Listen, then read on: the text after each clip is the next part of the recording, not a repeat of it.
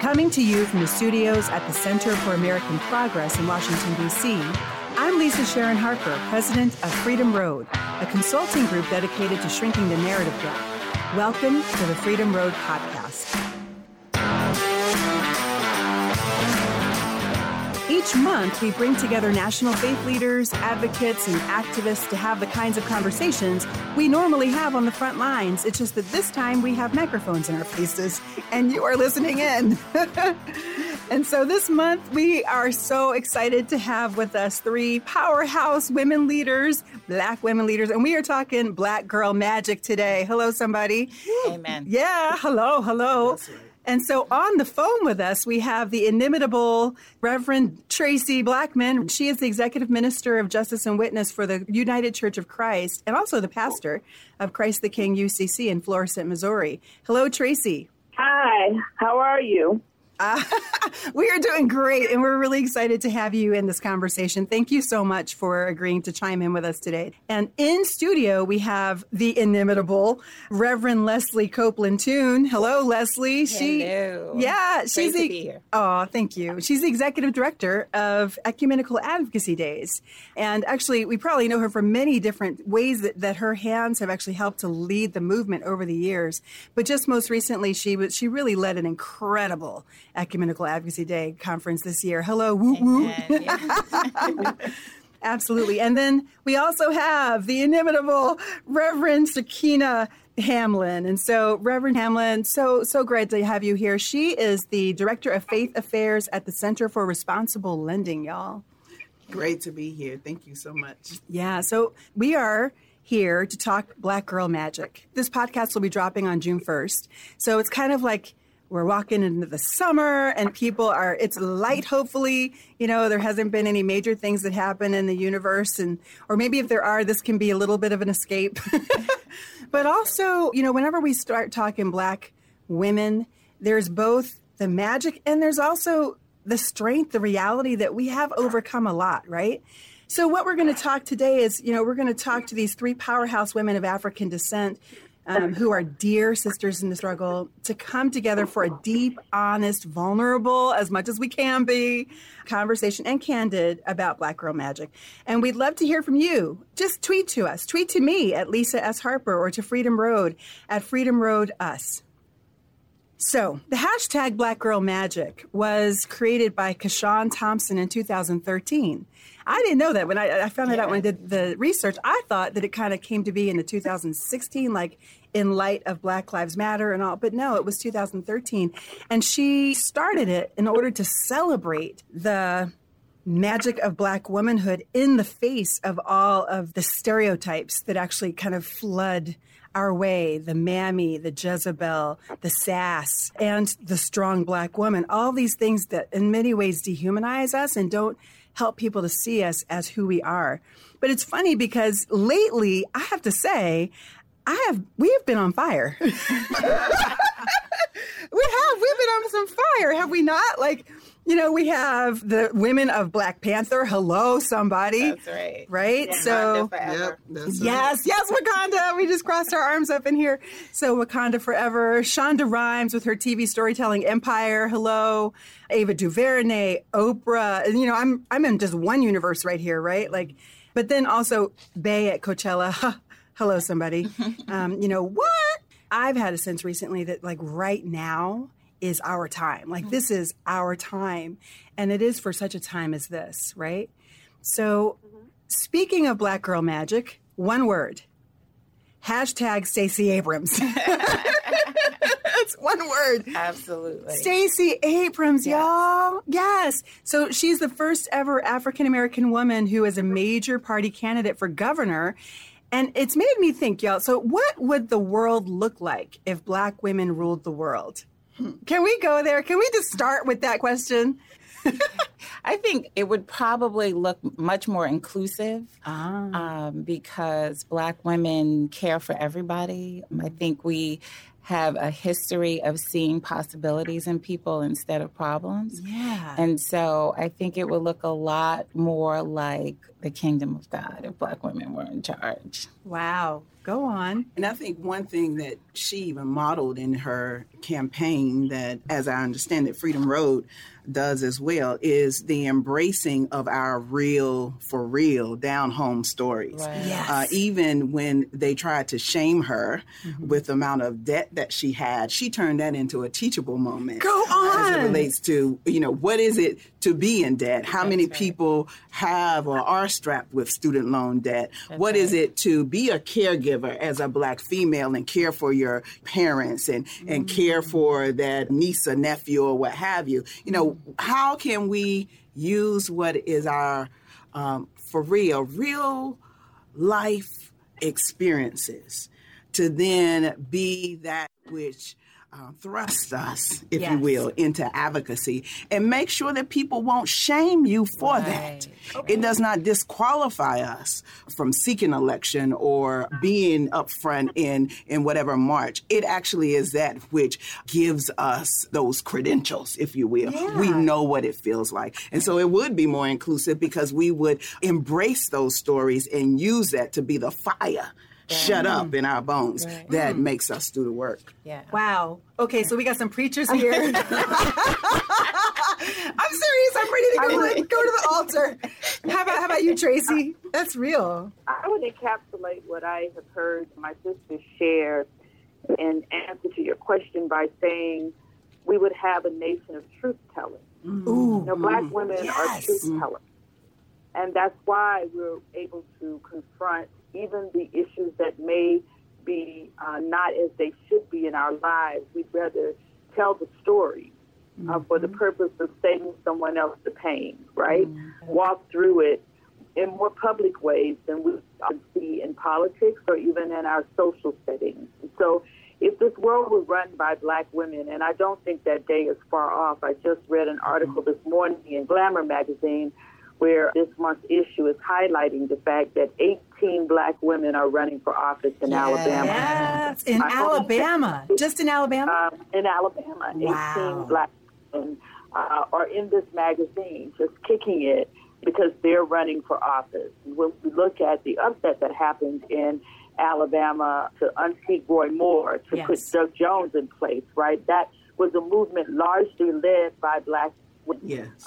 When you go and look at Stacey Abrams and the people who have been pushing her and supporting her, Higher Heights was a big part of that, which is a Black electoral company run by Black women. So this whole truth-telling notion of what this nation could look like if we finally tell the truth. And that is not a new thing for Black women. You can go all the way back to Sojourner Truth and Ain't I a Woman, right? Hello. Yes. Just embracing all of what I have to deal with as a part of that narrative. I think we'd be better off for it. That is really excellent. I'm just thinking about the truth piece. I just came from a pilgrimage. I just led 22 people through a pilgrimage of the story of the control and confinement of African bodies on U.S. soil. Okay, so now we're going deep now, right? But we started in Montgomery at the Legacy Museum and also the Lynching Monument, moved to Mississippi, Memphis, and then ended in Ferguson. One of the big themes that came out of that time is that there is no way that our nation can heal until we face the truth. And not just the general truth, okay, there was lynching, okay, we had slavery, but really the truth is in the details, in the storytelling. And that, I think that honestly, the storytelling piece is something that I think that we do well. That's actually part of our tradition. We have an oral tradition, and telling the truth is actually a necessary part of telling our stories, When I thought about this question for myself, I thought about how my grandmother would go the distance. So what Black women's rulership would look like is going the distance in order to lead.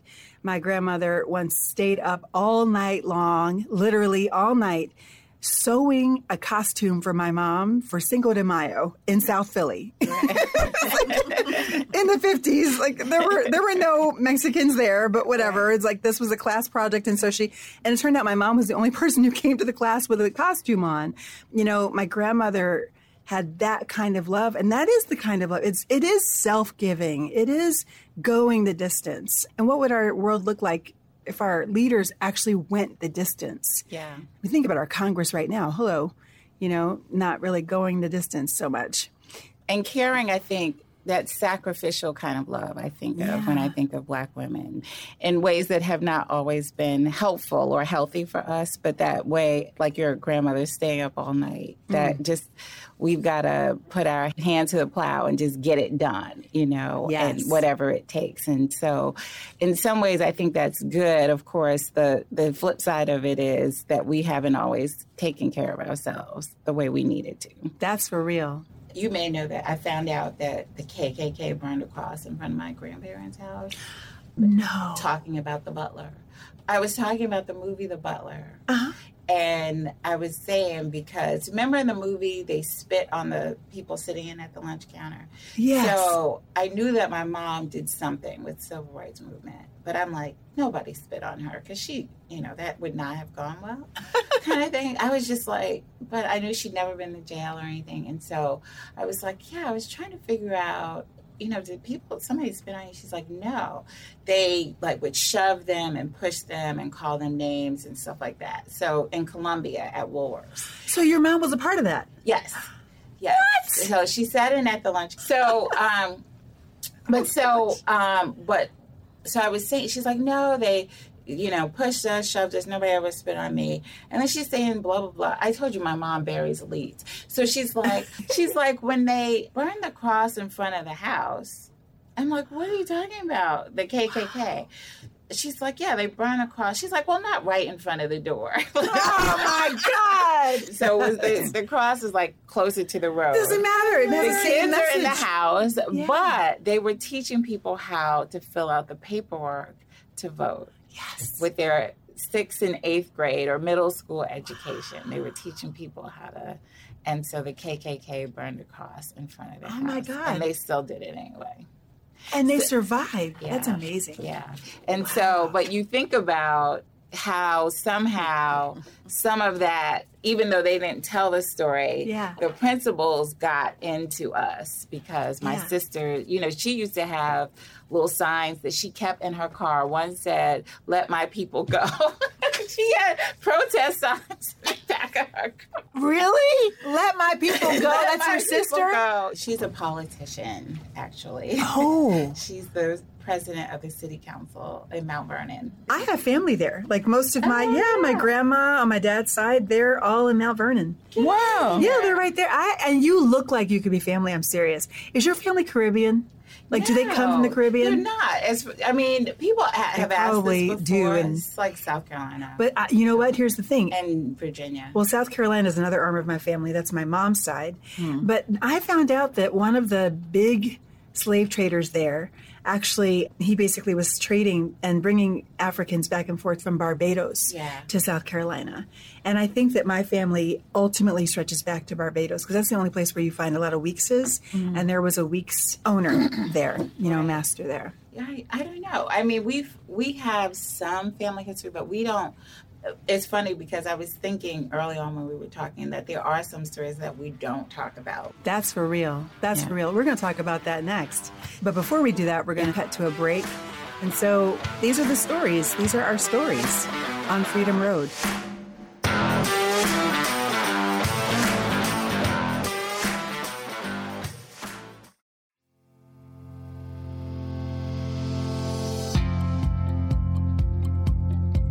The Poor People's Campaign, a national call for moral revival, is uniting tens of thousands of people across the country to challenge the evils of systemic racism, poverty, the war economy, ecological devastation, and the nation's distorted morality.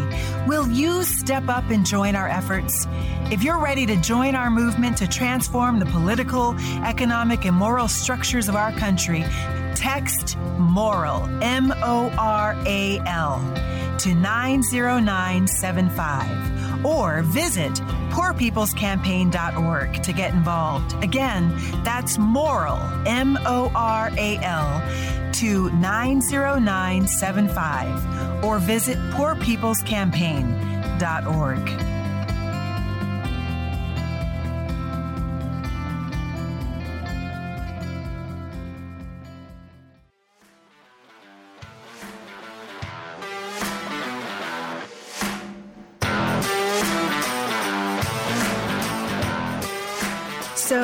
We each have women that we look up to in our lives.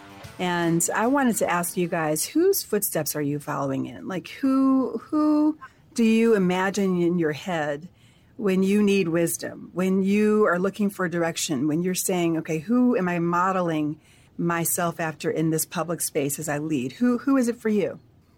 I think probably my public space and my private space are different in terms of the people, but same in terms of the passion and the qualities. So in public, I would have to say Dorothy Height is a big shero of mine. Wow. And I would say Shirley Chisholm and Sojourner Truth has been mentioned, and Harriet Tubman. Like, I have this idolizing of them, I think, that I've had over the years. But as I've gotten older and been in these public spaces, to kind of look back on their courage, they had to have so much courage to do what they did at the time. And in our spaces, when we're out in public, actually, Tamika Mallory made a comment at Ecumenical Advocacy Days, the year that she spoke, and she said, if you're not feeling nervous, you know, on a regular basis, you're probably not doing this thing right in terms of advocacy and being kind of out there on the front lines. And I find that that is so true, that there's this place of, you know, that you're walking in what you're supposed to be doing, right? You're speaking truth, you're being truth, you're where God wants you to be. And yet there's this fear in some ways, because it's like, wow, this is looking a little crazy right now. But forging ahead in spite of that, right? In spite of the looks on people's faces, in spite of what the naysayers and the people who tell you don't do it like this, and all of that. And yet being clear that God has called you to a space and doing it and moving forward with that. So I see that in Dorothy Height. I see that in Shirley Chisholm and Sojourner Truth. Can you, because I know some of our listeners may not know who Dorothy Height is, or even Shirley Chisholm. Can you break that down? I think most of us know. We've heard of Harriet Tubman and certainly Sojourner Truth, but who are these other more recent figures that you just talked about? Oh, sure. Dorothy Height was really one of the leaders of the civil rights movement, one of the women who was in those spaces who never got the chance to be in the public phase of the movement, but certainly was a strategist. She started became president of the National Council of Negro Women, that has a building that they bought on Pennsylvania Avenue, right between the White House and Capitol Hill. Wow. She did organizing in Mississippi with Fannie Lou Hamer, who's probably somebody else I could have called her name, and has just really believed in service and public service, worked for the YWCA and helped with their racial justice program, all of that. So she is just a shero who, for a number of years, she had some people may remember the Black family reunions that they had on the mall in the summer times and across the country. So she spearheaded that effort. And then Shirley Chisholm was the first African-American woman who was elected to Congress and the first to run for president back in the day. Yes. I mean, really, when we think about that, because what you just said was back when they were moving around, what they did actually took much more than even what we have to give. And we know on those front lines right now, what we have to give is like the force of a Mack truck, really, in order to move stuff through. Can you imagine what Dorothy Height had to deal with? I mean, she didn't have Me Too, right? Like, she didn't even have the civil rights movement to fall back on, like the gains. She was the civil rights movement. Exactly. Yeah. And I remember Gwendolyn Boyd at her funeral she once said that she would have been a preacher had that been available to her during that time. And that always really struck me, because we face so many challenges as preachers today, even in being recognized. And to have somebody of that commitment and passion not being able to live out her call in that way that she felt she probably would have done in this season. So it just made me think about more how important it is to try to be as faithful as I can be in the vocation of preaching and the vocation of being a minister. That's awesome. Yeah. Thanks, Leslie. How about either of you, Sakina and Tracy? I'm a little different in this realm of thought. If I had to identify one person, I would say Fannie Lou Hamer. And Fannie Lou Hamer, not just for her leadership skills, but for her absolute refusal to disconnect herself from where she had been to where people wanted her to go. So I like her truthfulness and her realness and her insistence upon staying connected to that which brought her into the struggle. Yeah. If I had to name one person, and certainly there are many, it would be Fannie Lou Hamer. But what I think most of when I think of those that I am trying to make proud and those that I'm trying to emulate, I think more of a kitchen table than I do of an individual. There are many gifts that I have received from several women in leadership positions, some personally and some from watching and some from reading the legacies of others. And so, it's the strategizing ability of a Diane Nash. It's the bold brashness of a Fannie Lou Hamer.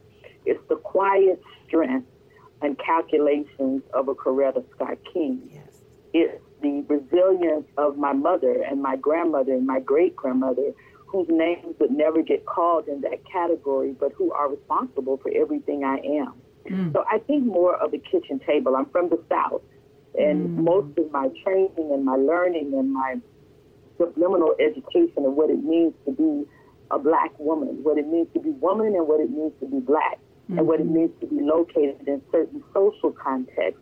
Most of my training around that did not happen explicitly, but happened implicitly at the kitchen table. Whether that was around the kitchen table while I'm at the stove getting my hair pressed with an iron comb and the grown women are talking, or whether it's the women in the kitchen gathering, cooking, because we're having a family gathering and working out the problems of the family and of the world in the presence of girls, women, children in their way. It's the having the conversations over a meal with women who can identify with things you're going through or things you're going to go through, and starting to plant seeds of resistance and hope in you. So I think of it more that way than I think of particular people that I want to emulate. It's more characteristic.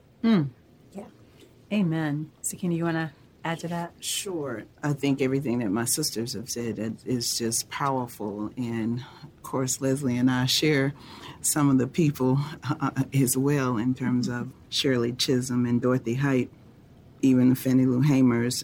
I guess I'll just lift up a couple of other persons for me, beyond even my mother, because I do think every time I come in a room, I am trying to make my mom proud, and I'm thankful for the gift that she gives to our family, even as she represents the union of my mom and dad. Although my dad has gone on to be with the Lord, just that whole notion of family and what Black mothers have done, and what she continues to do even right now as she's taking care of my children while I'm here in Washington, D.C. So I'm thankful for that.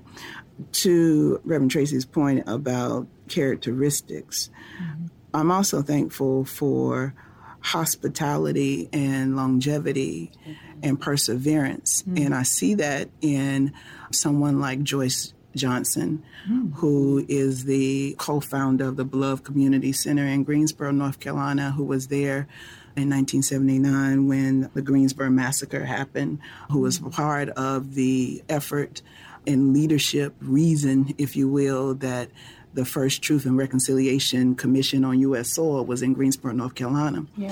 And I'm thankful for her gift of hospitality, longevity, because it just didn't happen in 1979. They continue, and I say they, I mean even her and her husband, Reverend Nelson Johnson. You know, she started out even as one of the first Black students at Duke University, from Richmond, helping to organize the housekeeping staff at Duke, as a student coming to Greensboro and working in labor organizing, to the point that, quite honestly, some folks were scared of her, and the community would slam its door. But she continued to fight. And there are so many people like that. But I'm thankful for that type of resilience. I'm thankful that even when I was faced with instances in my life. And one I'm thinking about when I was much, much younger was the first time, I guess, it became more public, if you will, in terms of television and what have you. And I felt so alone and so isolated that she sent for me to come to the Beloved Community Center. And there was a group of elders, because this is the place where the National Elders Council came from, if you will. And so she sent for me to make sure I was okay.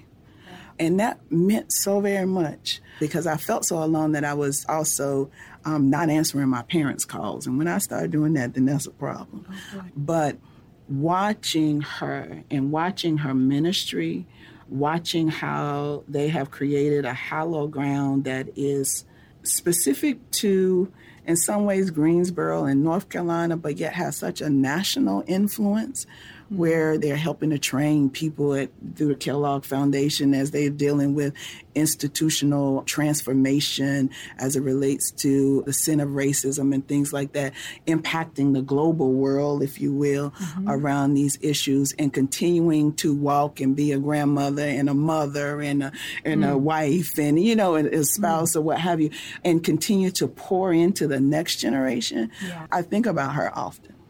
I think about her often and wanting to create spaces where other Black women, particularly as they're starting out, trying to recognize who they are in God and mining out their gifts, recognizing how their stories are there so that they can know how to advocate for other people, wanting to create a safe space for them, as was done for me. See, and that's, I think, something that we don't really, maybe, I'm not sure. I mean, I know that there are people who are doing great mentoring right now of the next generation, but I wonder if we could even do better. I know that I get requests all the time.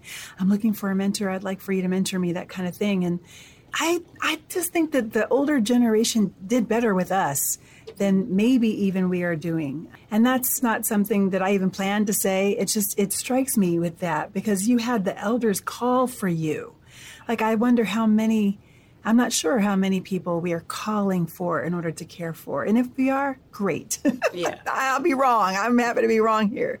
But let me just say, that's needed. It's absolutely needed. Mama Ruby is one of the people for me, Ruby Sales. And historically, I would say definitely it's Sojourner Truth and Harriet Tubman for different reasons. Harriet Tubman, because I love the fact that she was, now I speak on shalom all the time, peace, right? But I love the fact that she was packing. I do. I think there's something amazing in that. Like, you have this Black woman. I mean, and I think part of it is that she knew the violence that she was walking into. Right. And, I'm not advocating that anybody pack, I'm not doing that. But what I am saying is that there was a strength and a determination to free people. Right. Like, she literally was like, look, once you're on this train, you are not turning back. You are going to go or you are going to die, like right now, right? So make your choice. You're going to go or you're going to die. And I find myself, my own work is, I tend to go into evangelical spaces.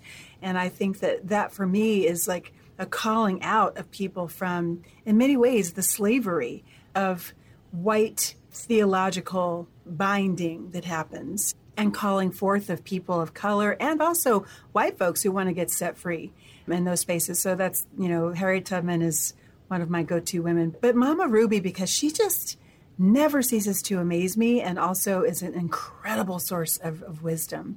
Recently, in the formation of a statement, we passed it by her, and she challenged us. It was actually in light of Charlottesville. She challenged us to make that statement more prophetic for all people, not just white people. Right. And that was a scary thing to do. But she said, "Have courage, do it." Right. So we did, you know what I mean? So I have another question for you. Let's talk about Black women at work. Can we talk about Black women at work? Because that was another hashtag that kind of flew by. And it was funny because my coworkers are the ones who actually alerted me to it. They were like, have you seen this hashtag Black women at work? So I took a look at it and I was like, oh, snap. they are telling my business. Like, you know what I mean? Like, oh my gosh, like I'm like getting healed by listening, like reading this hashtag. And I remember watching a special on Harriet Tubman, like back in this, I think it might have been the 1970s. A woman called Moses, I think it was. Cicely Tyson played Harriet Tubman. And I'll never forget this one scene where she was pulling a cart meant for a horse to pull. I will never forget it. And, you know, when you're young, that kind of image gets stuck in your head. There was no critique of it. So I think there was something in me that said, wow, look how strong we are. She's so strong. She could pull a cart. And there's something in me that then said, I should be able to pull a cart. I want people to know I'm strong enough to pull a cart that's made for a horse. I think I've come to understand that that is a dehumanizing thing. But it's one of those things I believe that Black women struggle with, is the struggle to almost be superhuman, not human. And what I've come to understand is it's actually a dehumanizing expectation of Black women. Do any of you struggle with that? Is that something, is it just me? I'm happy for it to just be me. But do you struggle with this? And if so, like, how do you subvert it? How do you actually manage it or move against it in your own soul? Because I know there are some Black women listening to this broadcast who also struggle with that. I think we all struggle with it, don't we? Yes. You're telling our business. Oh, snap, snappity doodah. So, but that's for real, right? 246 years. We were conditioned to think of ourselves as non-human and almost as machines or animals that could just be whipped into doing the work. So now I know I just took it there.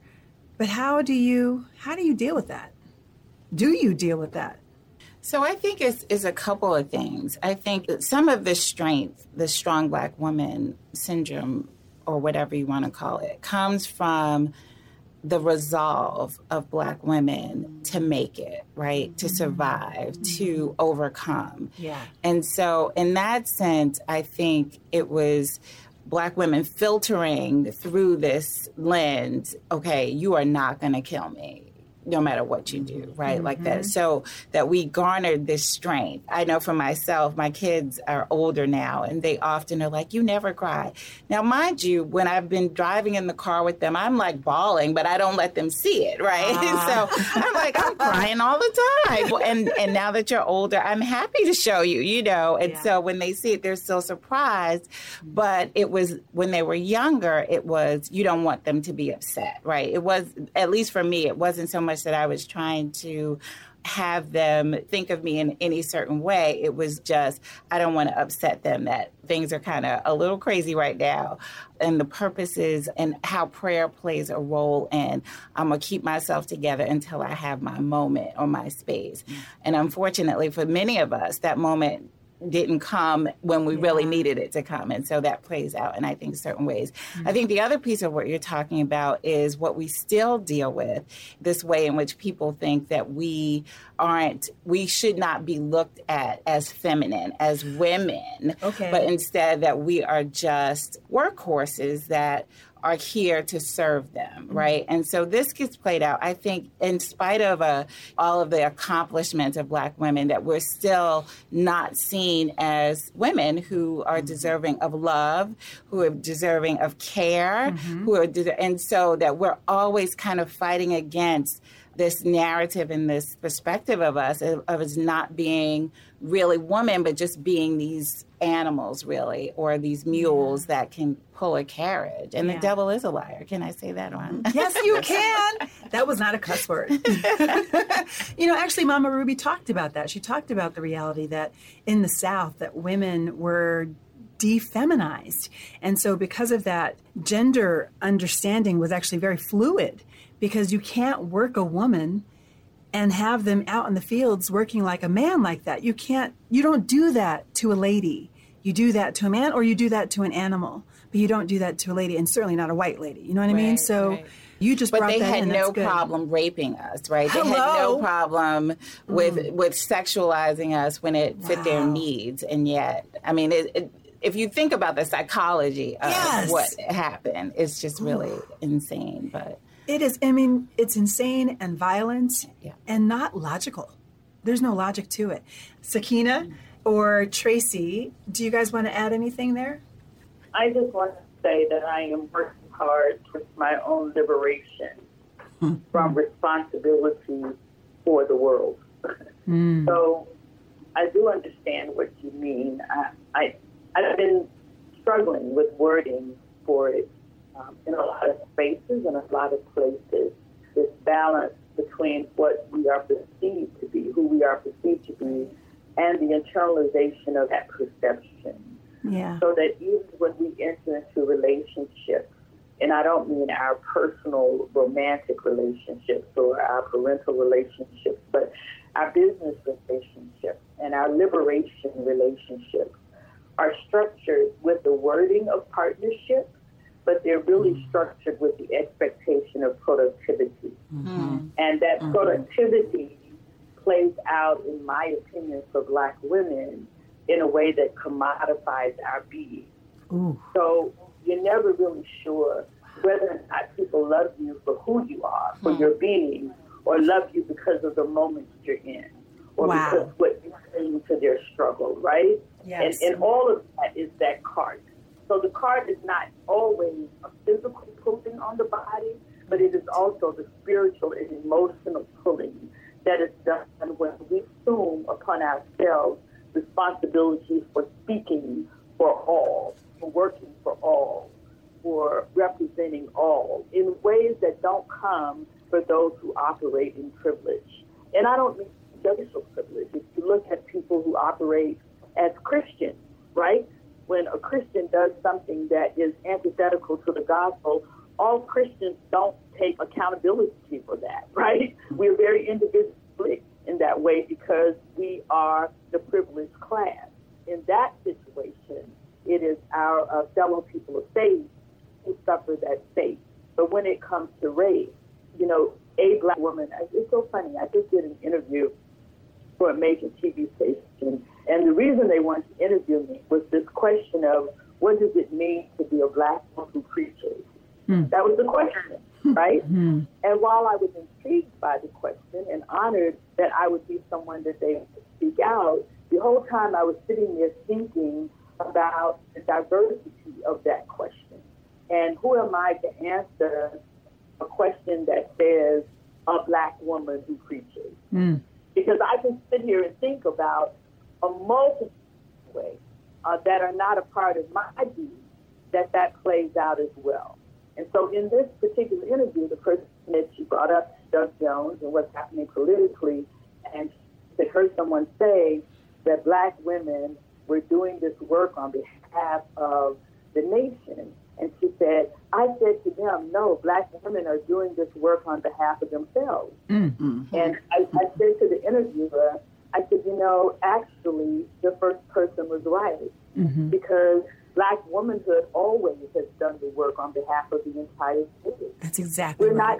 We're not individual thinkers that way, right? We don't seek goals and seek rewards and seek status just for ourselves, but there is this inherent understanding that we are responsible for the village. We are the cradle bearers for the village.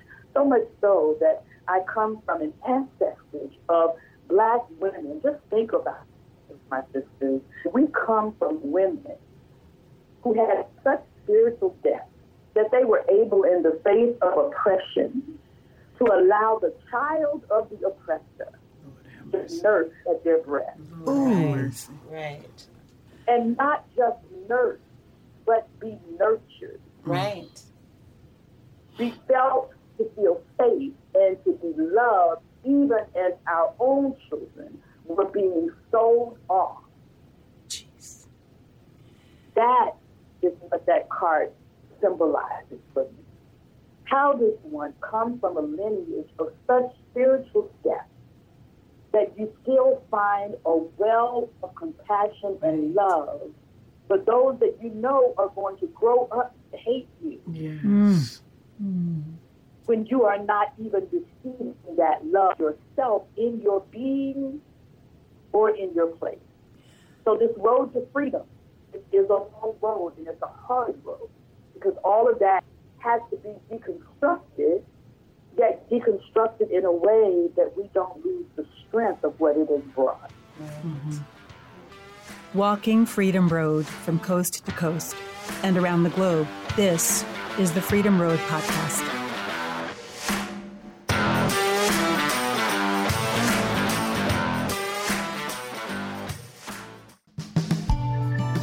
Thinking Cap is a weekly podcast hosted by the Center for American Progress's Michelle Jawando and Igor Volsky. In the current political moment we find ourselves in, full of protests, anger, and activist momentum, Thinking Cap hopes to lay the groundwork for the bold progressive policy ideas we need to continue moving this movement and our country forward. You can find new episodes each Thursday on Apple Podcasts, SoundCloud, and AmericanProgress.org, or wherever you get your podcasts. Also find them on Twitter at ThinkCapPod.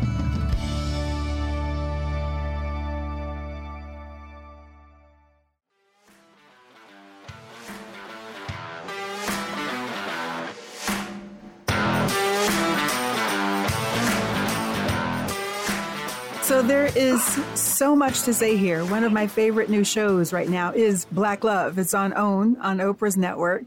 It's funny how a TV show about Black folks loving can feel subversive, but it really does. It feels like a political statement every time you get on there and you hear another couple's love story. Isn't that weird? Yeah, but it's well, right. Okay. So it's weird in that it's not what you think should happen, but we know why. Right. In fact, let's just speak why. Why is Black love subversive? I think it's revolutionary. Okay. I mean, every single thing that we've been taught about ourselves is that we don't deserve love. We should not be loved. And so when we come together, I think it's like you have brought down strongholds and so many things happen in that it is subversive. It is Wakanda forever. I'm sorry. Yeah. But that was a beautiful display, in Black Panther of Black love and the richness and depth of that. And so when we see it, it just does something. I think it's like a balm in Gilead. Ooh. It heals a certain place in our souls that has been wounded and re-wounded and traumatized. That is so true. And I think the evidence of it being so revolutionary is even found in how this society has tried to legislate the breaking up of Black love as it relates to former Senator Daniel Patrick Moynihan and how, even what used to be deemed as welfare came in to split up Black families, if you will, and how we continue to suffer from certain cultural images from that in terms of the this whole notion of the Black male not being in a home or what have you, and how that was a cultural piece that ended up becoming more of a legislative piece.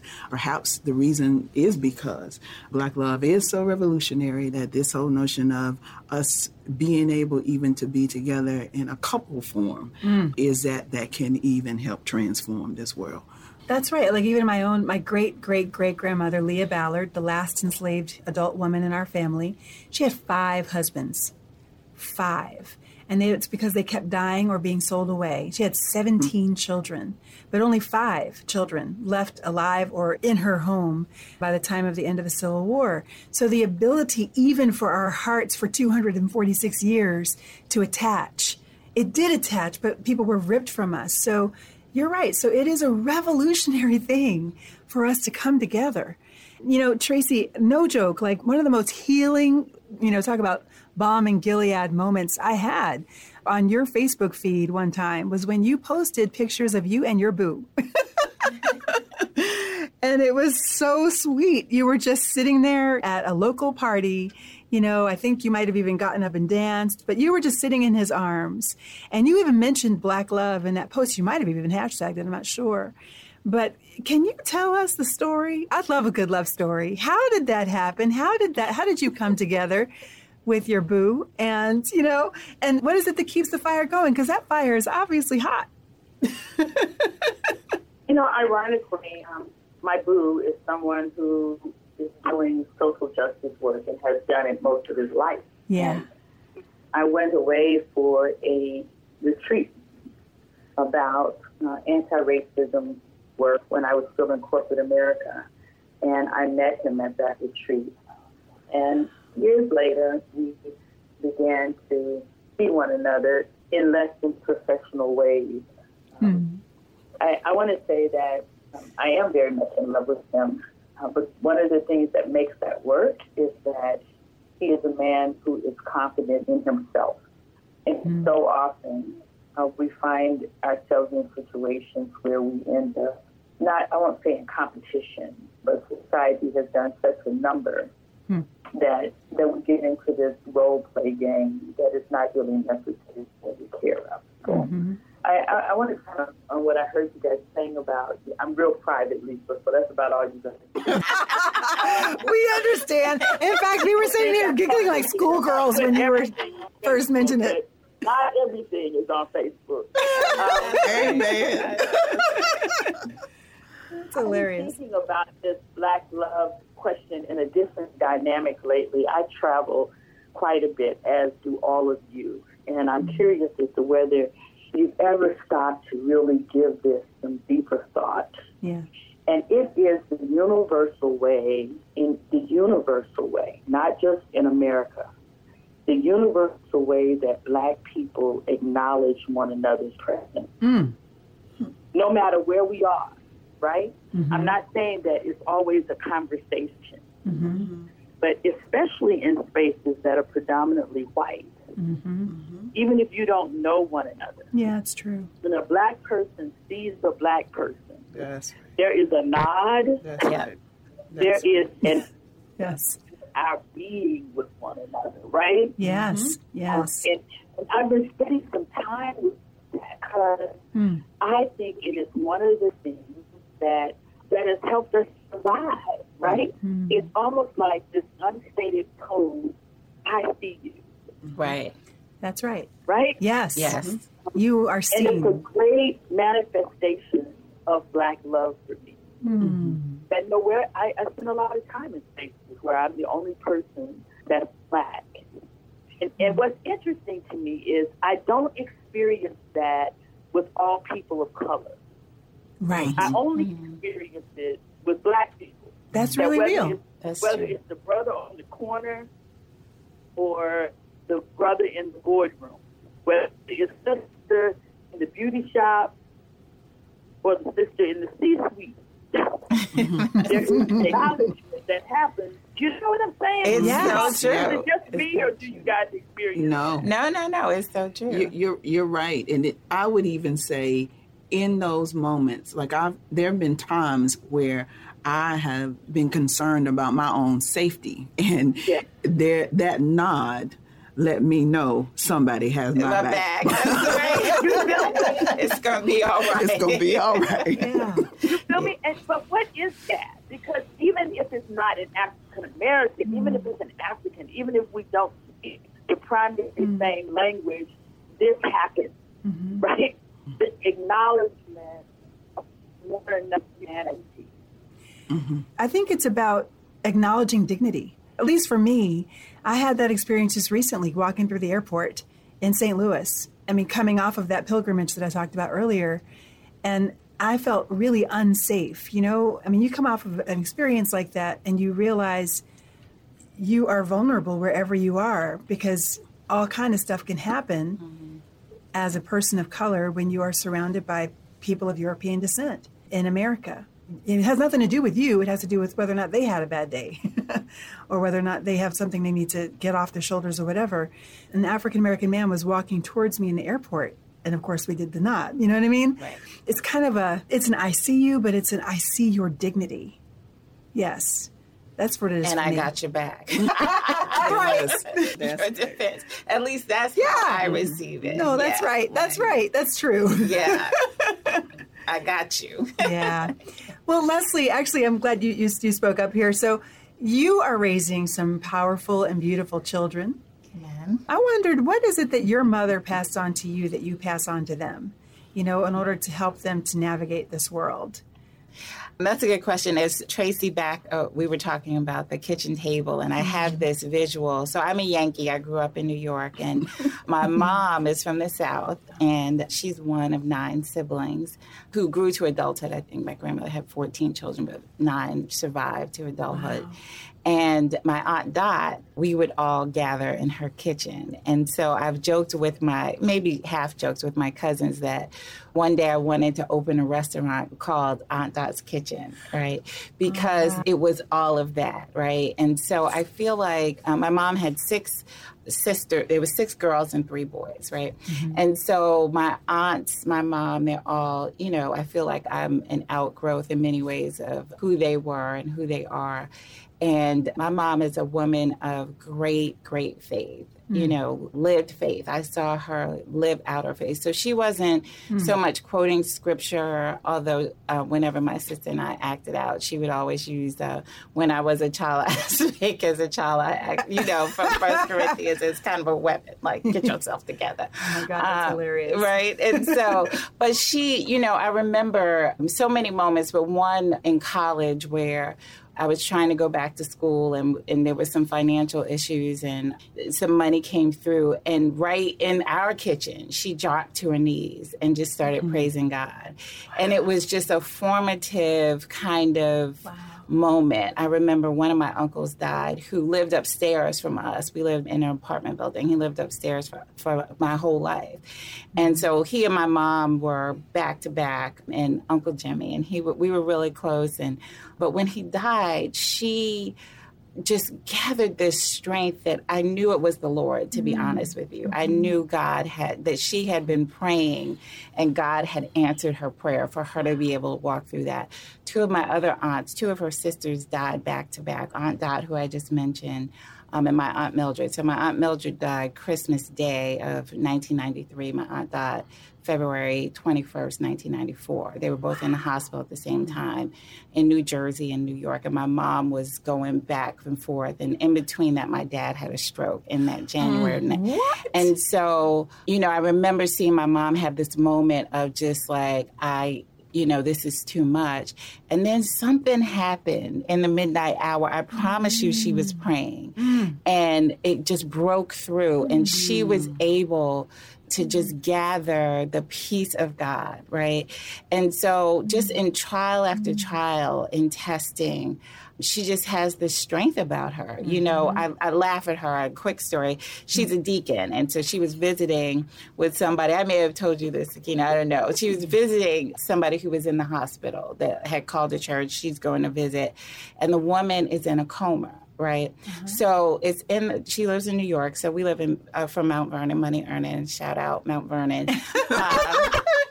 And so she's going to the Bronx, right? And so if you've ever been in the Bronx, you can get lost and turned around. It can be a traumatic thing. So my mom is telling me this long story about how she got lost in the Bronx for so long and she couldn't find the hospital, blah, blah, blah, blah, blah.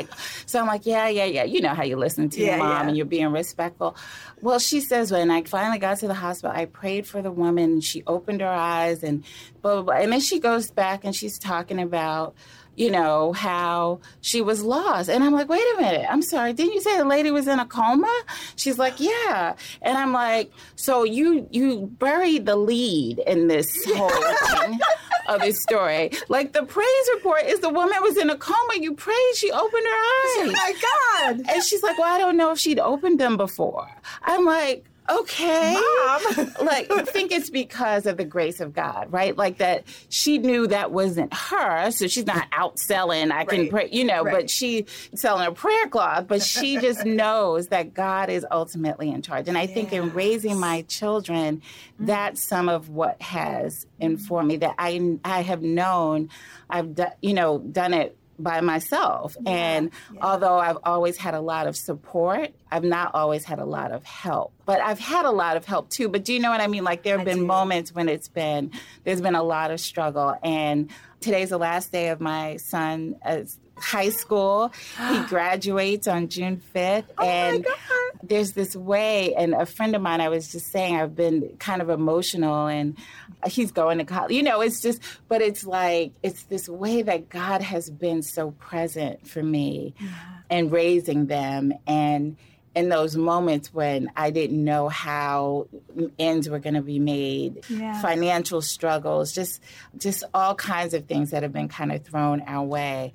It's okay. You can cry. I can see it. I see the tears. It's coming. Yeah. And I'm trying not to. But God, I mean, God has just been just such a powerful presence. And my kids, I've tried to share my faith with them. And so after I got divorced, I started praying with them every night. Somebody actually recommended, she said, gather them and talk. And we started praying together every night. And I would turn the lights out and I would ask them about their day. And I would ask them to say one thing that they are grateful for. And then we would pray together. And just how that has shaped them to not only know that they could trust me, but to trust God.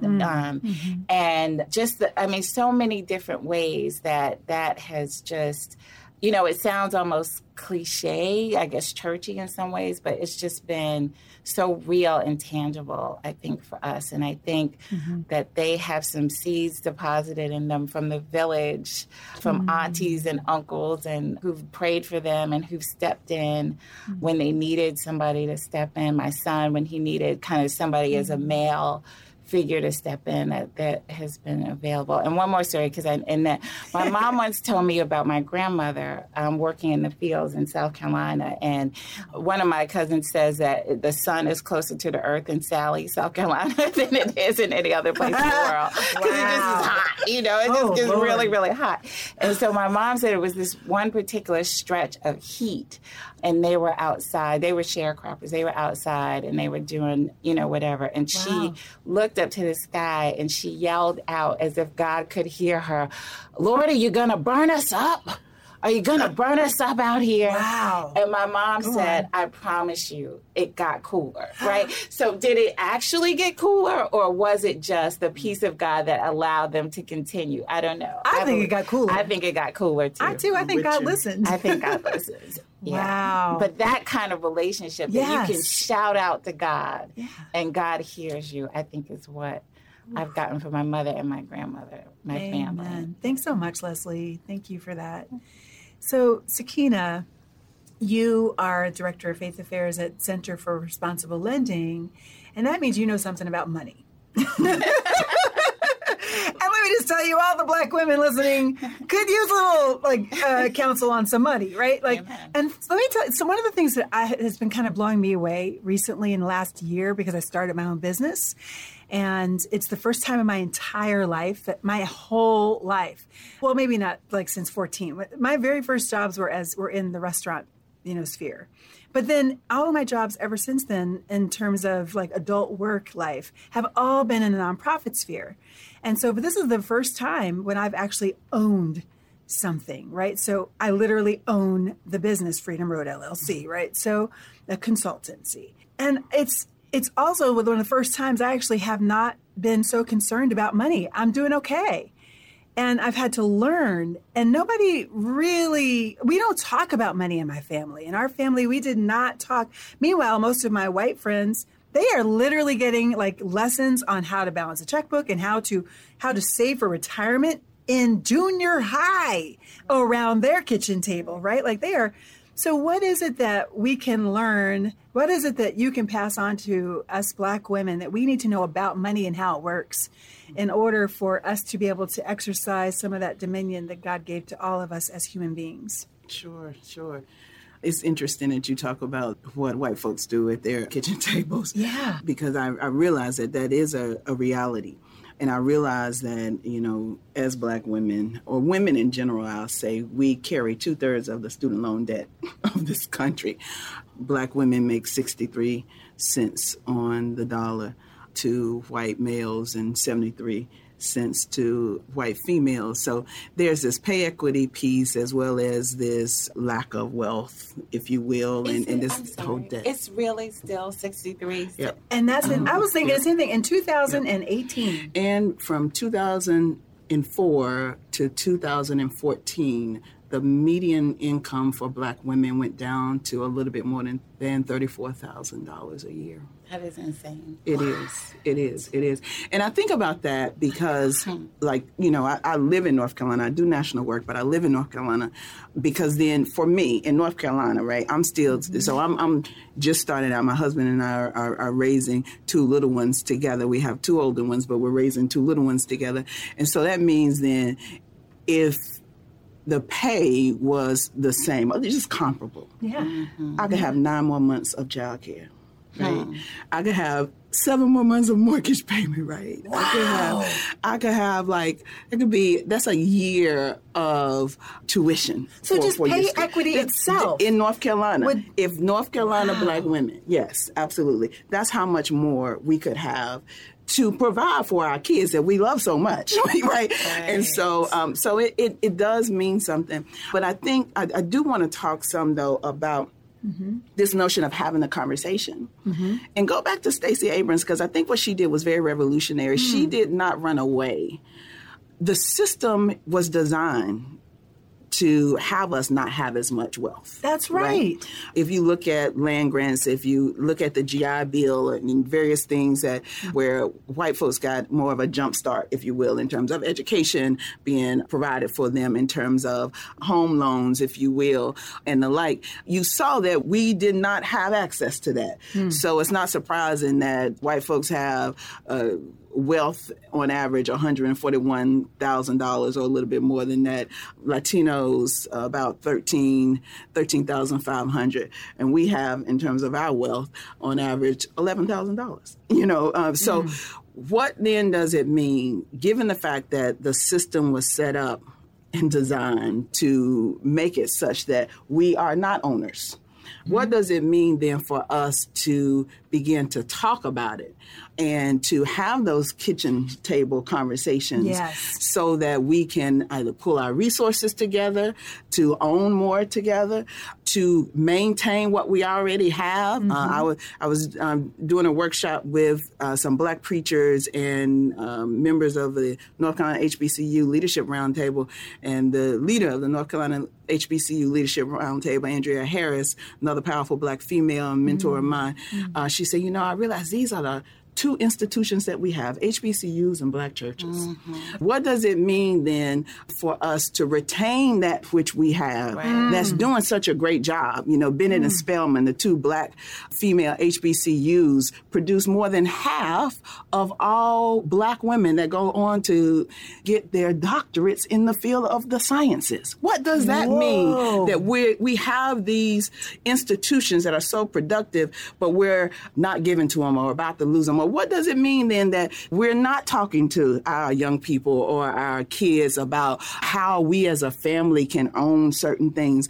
I think one of the most transformative things that my parents did for me, and I would say for my brother also, is that they actually did sit down at the table with the flip chart. I don't know where they got this flip chart from.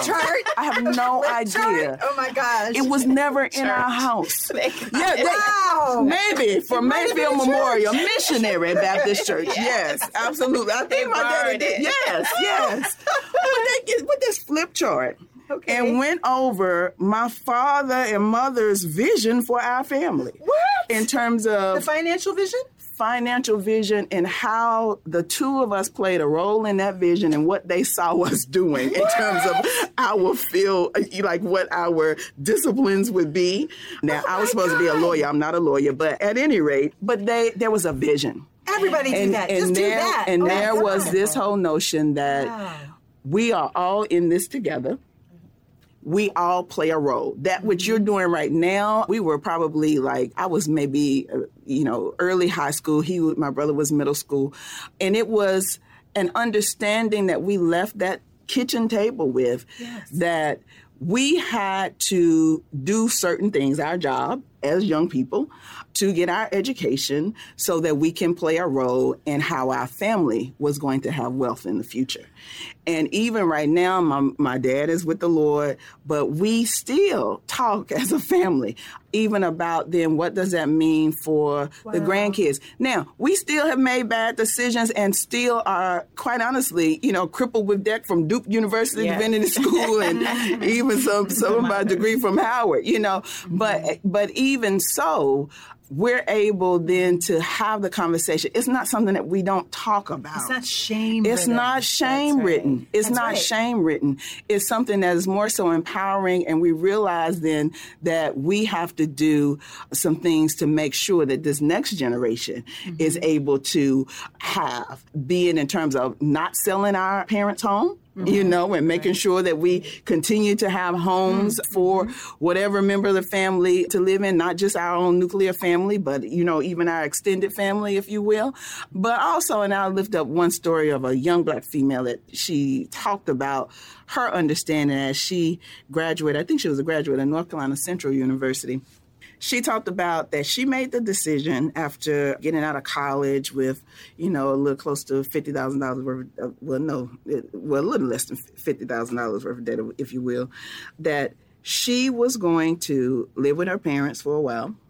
She was going to pay her student loan, but then after the due date, she was going to wait a couple of days, and this is what she did. She waited a couple of days, and then she made a second payment so that she could, you know, really get that principal down. And she continued to do so. And she's gone around to really talk about this with other students currently in college about how do you really handle this? And how do you also say no to some of these student loans? Because it's really not income. This is stuff that you have to pay back. That's right. And so it's a changing of the mindset, but it's also knowing how the game works, if you will. And I thought it was so interesting that How does the game work? How does the game work? Well, Tell us how it works. Well, part of this is, first off, we got to make sure that the Prosper Act that's currently in Congress that Representative Virginia Foxx is trying to pass, which will cut money from HBCUs, which will eliminate all student loan forgiveness programs. It's in, this is in the hopper right now? This is in the hopper right now. And coming to the floor? She is trying to have it come to the floor in June. That's what we're hearing right now. Oh, and so we're really pushing against this. She's gotten a lot of money from for-profit colleges and universities. And so it actually will also make it such that for-profit schools that are able to get more of our tax dollars. So we want to make sure that legislatively, in terms of our advocacy work, that we stop efforts like that. We want to make sure that we lift up efforts that are going on in states to make sure that the states themselves can hold for-profit colleges accountable, since they're going around, greasing the hands of Betsy DeVos and Representative Foxx and the like, if you will. We want to make sure that they're able to hold for-profits accountable. We want to make sure that there is a student bill of rights, if you will. And we ultimately also want to push for making sure that our student loan debt is dischargeable in bankruptcy. I think it's interesting that some millionaires and billionaires are able to write off even like yachts and things like that in bankruptcy, but we can't write off our student loan. That is not something that can be rolled up into that. And so some of this is for us to kind of start paying attention to the really gritty details of stuff that we don't like to talk about, that seems sometimes too complicated, but quite honestly, that we know is going on. I mean, some of us know people, right, that have had their Social Security checks garnished because they got to pay back the student loans that they took out to help their grandkids go to college. And so to be able to have those conversations and to work legislatively, but also work in our families and work in our alumni or alumni, since I'm a Bennett Bell associations, to also work with the students there to talk about these things. Wow. Well, thank you. I mean, seriously, I feel like, look, if we just took your advice, got a flip chart, everybody gets a flip chart. It's a great idea. I'm serious. But okay, let me tell you why I like this so much. What I love about it is that it breaks from the individualistic understanding of money and success that we are taught to emulate as African Americans. When we think of what it means to be American, what it means to be successful, we think white, because white equals money, equals American. And so, but white folks might do that. But we actually do. We have a communal, our culture is communal, so why not make money communal as well? And I love that your father made the family responsible for the family's prospering. My father and mother. And mother, bro, Forgive me. Black, that's right. Black Girl Magic. Mom. Thank you, Mom. That's real. So I love that. Yeah. These are our stories on Freedom Road.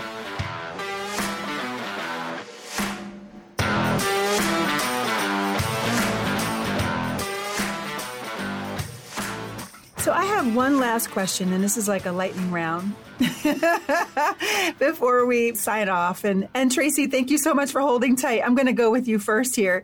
What is the best Black girl vacation you've ever had? Oh, wow. Really, we're coming up on June. We need to, look, we've been talking about carriages. We need to let go of the carriage. What does it look like for us to actually not only let go, like literally like cut the tie of that carriage? And what is the best Black girl vacation you've ever had? The best Black girl vacation I ever had was a rites of passage trip I planned with my daughter when she turned 18. We cruised the Mediterranean for 21 days. Wow. Wow. Yes. Wow. Yeah. So we went to note. Barcelona. Yes. By the time my daughter graduated from high school, my marriage was over. And one of my internal goals had always been what my father had given me. My parents were together until my father died, but my father had always given me this sense of self, because one of his things was, I don't want you to ever fall for some knucklehead because he did something for you that you thought nobody else could do. I purposed when she turned 18. She had always been wanting to go out of the country, and I said, I'm just going to make this happen. So we went to Barcelona. We stayed a week in Barcelona enjoying that culture, and then we got on a ship, and we cruised for 21 days, just me and my daughter. So that's my best Black girl vacation so far. But it's funny you say that, because I can't articulate it, and we're at the end of the show, but I'm feeling this trauma of being a Black woman very heavily right now. And I just yesterday booked a villa in the mountains of Montego. And I don't even know who I'm going to invite into that villa. Can we go? I booked the entire villa. Because people always call me and say, we're going on vacation, we got to take a vacation. And I've been so busy. And last night I booked a villa with a private pool that overlooks the ocean. Wow. And private cook and driver and security guard in Montego Bay. And it's a villa that's owned by a Black husband and wife couple who I'm told crafted this space particularly as a getaway for those who do this kind of work, right? So it's beautiful, and I'm looking forward to it. And it's so funny that I was looking forward to it because I wanted to get away so far that nobody would call my name, not in an airport, not in a grocery store, not in a car. I didn't want to hear my name. Wow. And as soon as I booked it, the owner of the villa sent me a message and said, "Are you the Tracy Blackman that's the preacher?" And I was like, damn. But they don't even live there, right? They live in D.C. And this place where they have it set up so that, they can have a massage therapist come to you every day and do scrubs and private massages. And they have a yoga instructor that will come and do yoga and private cook. And I booked the space because I had a free week. And I said, I will decide later what kind of rejuvenation I need in that space. But it's probably going to be black girl space. I don't know if it's going to be my daughter and my play daughters and my mother, or whether it's going to be women that I know are trying to push through exhaustion right now. I don't know yet. Wow. Well, bless you. Seriously, bless you in that. Wow. I think all of us are salivating. Can you text us? Right. Exactly. But I love what you're doing. You're taking care of yourself. You just went the distance to take care of yourself. That in itself is modeling for us. So thank you even literally for sharing that. Thank you. I guess I would say for the past couple of years, since my husband, we had a communal marriage when we first got married, and now we do again. He serves a congregation in Ohio, and I'm based in North Carolina with the children. So my mom and my two kids, we've been going to one of the beaches around Hampton, actually, for the past couple of years, and it's been really great. One for the kids enjoy it. There's a lot of free activities that can go on that the Hampton area has for kids.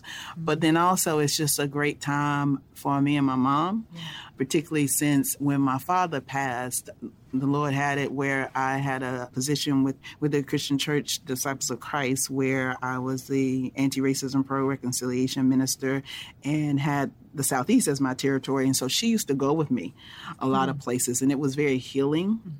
And one of the things, as we know with grief, is that it comes back. And I found that it's a nice break for both of us. And it is remembering a time where I think she was going through a lot of healing. Father passed very suddenly, as well as I was. And so it's the memory that we can get through everything. I will also say that I am in the process of trying to have a for real Black girl vacation. I've been invited to some vacations that I couldn't go to or go on, but I have planned one for the fall, and hopefully that will happen where it will not be any kids. But I don't know for sure. Y'all pray for me. Amen. We will. So I confess that this is an area where I am trying to do better. Okay. I have most of my vacations, and I use the term loosely, have been around workspace, right? Yeah. So, and even this summer I'm doing a panel in Brazil. And so I'm like, I get to go to Brazil, but I'm sort of working a lot of most of it.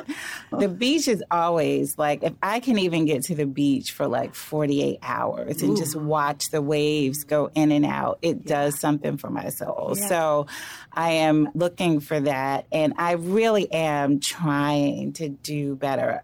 For me, it's always been, or it has been at least for the past, 18 years, me and the kids, right. are going, and negotiating around it. Although I did go to Paris for a milestone birthday.